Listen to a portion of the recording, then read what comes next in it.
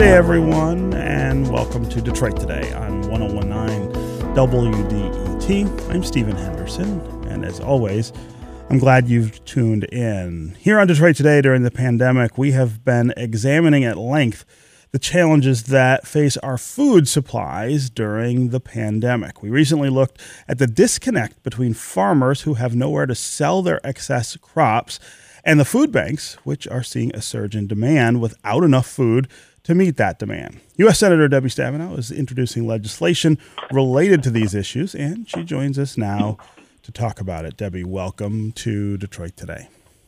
Stephen, it's great to be with you again.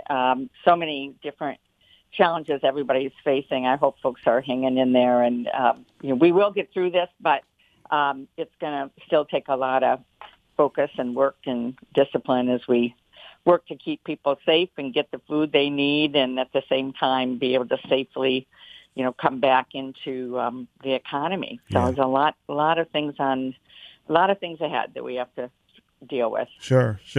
So let's talk about this legislation to shore up some of these issues with the food supply. Talk about what it would do. Well, as we all know, and as you said, there's been this unprecedented strain on the food supply chain. And we basically operate with two kinds of supply chains. One goes to grocery stores for all of us as consumers. So they're packaging milk in a gallon or half-gallon jug, and all the packaging is for us as individuals, 12 eggs in a carton and so on. And then you've got the bulk supply chain, which is going to restaurants and fast food and larger entities buying, and that's done differently. And so when the restaurants now are shut down and all of the other bulk supplies are shut down, the farmers are trying to figure out what do they do. Nobody wants to dump their food. Nobody. And they are trying to figure out how do they get it to the food banks, and our food banks want to be able to take it and so on. So this legislation is about filling those gaps.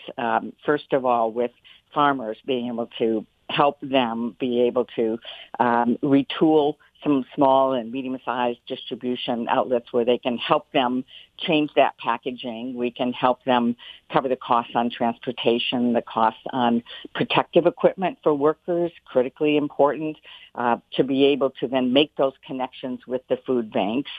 And for the food banks, they have more capacity. When I talk to our folks in Southeast Michigan who have more donations than ever, even though the need is much, much higher than what's coming in. But I hear over and over again, if we're going to receive more food, we have to have more refrigeration. We have to be able to pay for more transportation costs to get the food and deliver the food, and again, protective equipment and so on. So the legislation is to connect all of that. And the USDA is doing some things.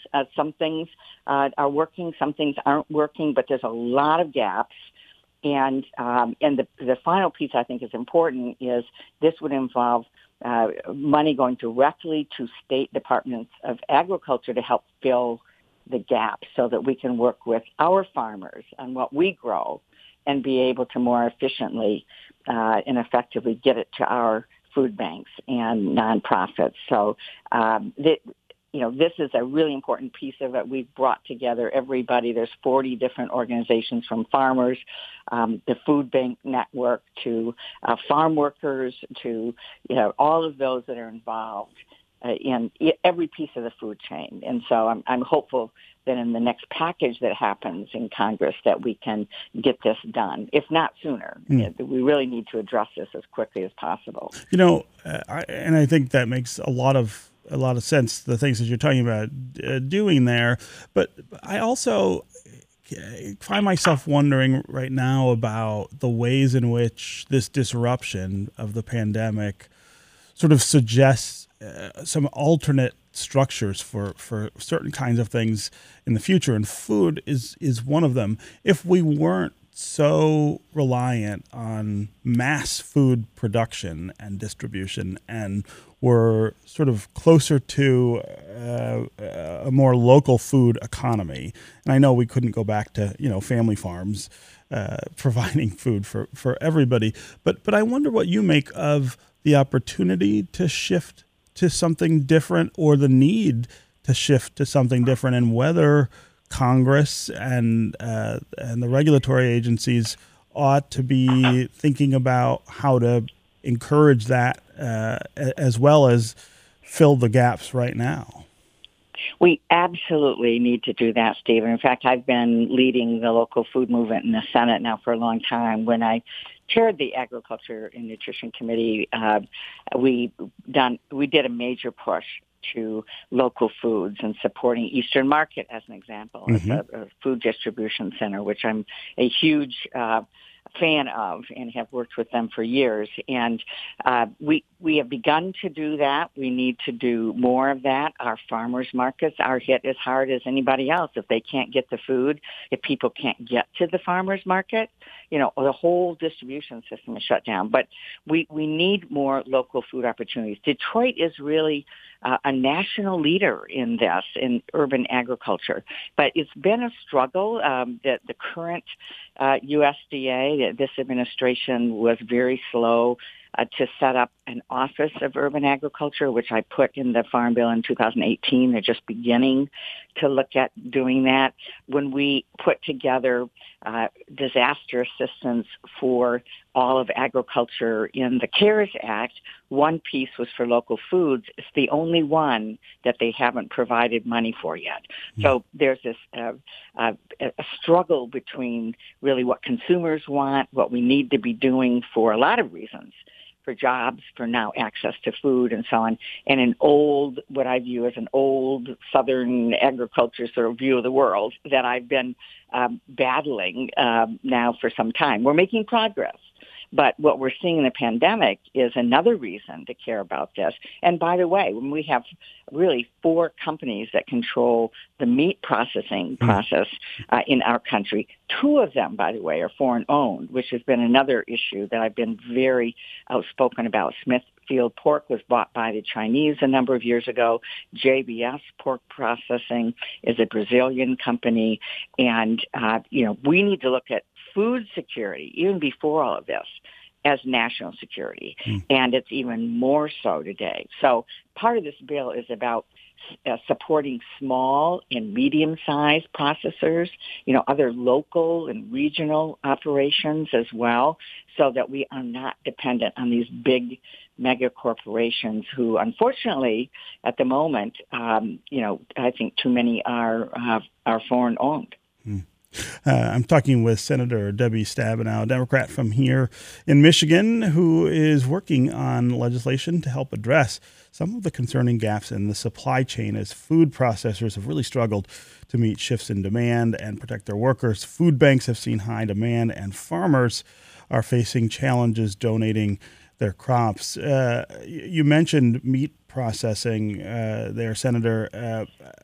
Something we're hearing a lot about right now is the possibility of real shortages, and the president's decision to order processing plants to reopen doesn't always strike people, I guess, as the right call. What's the balance that we should be seeking there to make sure that the supply chain holds up, but also that people are not risking their lives by going to work? Well, we start with keeping people safe, which is what should have been done at the beginning. We have processors in Michigan who've been doing the right thing since the beginning, but you have to start with people being safe so they can go to work, not get sick, not risk losing their lives, and then you build from there because, of course, everyone wants the processing operations to be open. We need to make sure that that's happening, but you cannot ignore what's happening to the people who work in the plants and expect to be able to keep the plant open. So one of my concerns is that the administration, as they've done in other areas, sort of half does. The Defense Production Act, they say they're ordering the plants to stay open, but really when you look at the language, first of all, that's not what they're doing. They don't really do that. And even as they say you have to stay open, all of the safety requirements, all the CDC requirements on protective equipment are voluntary. So they make suggestions on standards that normally, if the Defense Production Act was used in a particular industry, was ordered to stay open in the best interest of the country, there would be rules for doing that. And so there are no OSHA rules on safety that are being required, and there are no CDC requirements, unfortunately, from the Center of Disease Control. And what that means, unfortunately, we are seeing huge outbreaks, and usually the meat processing or other processing centers are in rural communities. We're seeing huge outbreaks of COVID-19 in those areas. And what are the other ramifications? Usually these are smaller hospitals, rural healthcare systems that don't have the capacity to handle that many people, and we are now seeing real threats to, our rural healthcare system. And when we see in other states, now this has not been the case. I mean, by and large in Michigan, we have seen folks in processing who are really working hard to stay ahead of this and are doing the things they need to do to protect workers. But in other states where they're denying the science, refusing to really take this seriously, we're now seeing huge spread of the virus, because we would love to be able to say, if we just ignore it, it will go away. We'd all love to say, I'm going to just, talk to it. I'm going to tweet at it. I'm going to ignore it, and it's going to go away. We're in the reality of something that is a disease, a health pandemic, a virus that is only going to go away if we are smart in managing it and doing the things that keep us safe, and then ultimately having a vaccine that will keep us safe. And I wish it were otherwise. I wish I could wave a magic wand. We all do. It's just not reality. So I want to make sure that we are safe, that we have access to food, that we can, open and get our jobs and small businesses going again in a safe way. And it's going to take all of us, just despite the frustration that we all feel, to just step by step do this together in a way that meets what's happening from a medical science standpoint. Yeah. I also wonder what you make of the struggles that the auto industry has experienced as it's opened back up. Ford in particular seems to be having trouble keeping its plants running, keeping the lines moving because of people who are getting sick and plants that are affected by the pandemic. And this is a company that has taken extraordinary measures to try to protect its workers. I mean, the technology that they've invested in, right, the thoughtful process they went through. I mean, I would put them on the sort of high end of response to this, and even they are having a hard time. That worries me, I guess, for the rest of the economy in a way that maybe we haven't thought fully about in terms of what the disruption might be. Well, I think what this shows is that even with a company working closely with their workers in the most thoughtful way, I mean, we've been briefed by the CEO of Ford extensively, and they have taken extraordinary steps, as you said, really thinking through this, the design of the plant floor, monitoring workers and providing protective gear. Don't do a lunchroom anymore. Look for other ways where people don't congregate, to eat their meals, and all of those things, working closely with the UAW. And then even with all of that done, and you'd say, yes, that's the way to do it. This is how a company working with their workers should do it. And then we still see challenges. And so they aren't able to, control if somebody gets sick and tests positive. They control their reactions, and they then do the right thing. They shut down a plant temporarily. They do a deep cleaning. They're doing all the right things. But it shows even with that happening, that it is very, very challenging. And again, the most important thing is that the people who are going to work are safe. They have to feel safe. They have to be safe.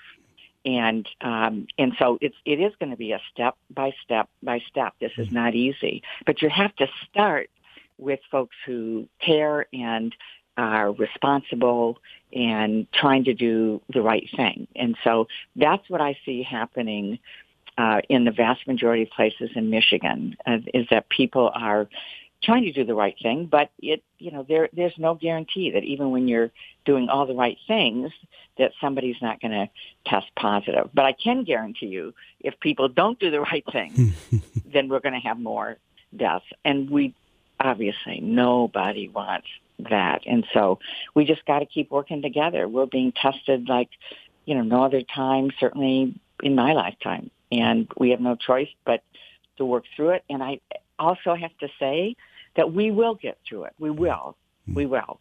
And when we are looking down the road at what we need to do for national security, which I believe is making more of what we need medically in the United States and producing more of our food, processing more in the United States, Michigan's going to be at the front of the line in leadership because that's what we do. We make things, we grow things, we innovate, and as hard as this is, coming out of this, Michigan will be a leader. Yeah. Okay. U.S. Senator Debbie Stabenow, Democrat from here in Michigan. Good luck with the legislation, and of course, always glad to have you here with us on Detroit Today. Well, take care. Yeah. All right. Too. Good to talk to you. Okay. We're going to take a quick break, and when we come back, we're going to talk about the financial toll the pandemic is taking right here in the city of Detroit. Unbelievable numbers in terms of unemployment. Stay with us on Detroit Today.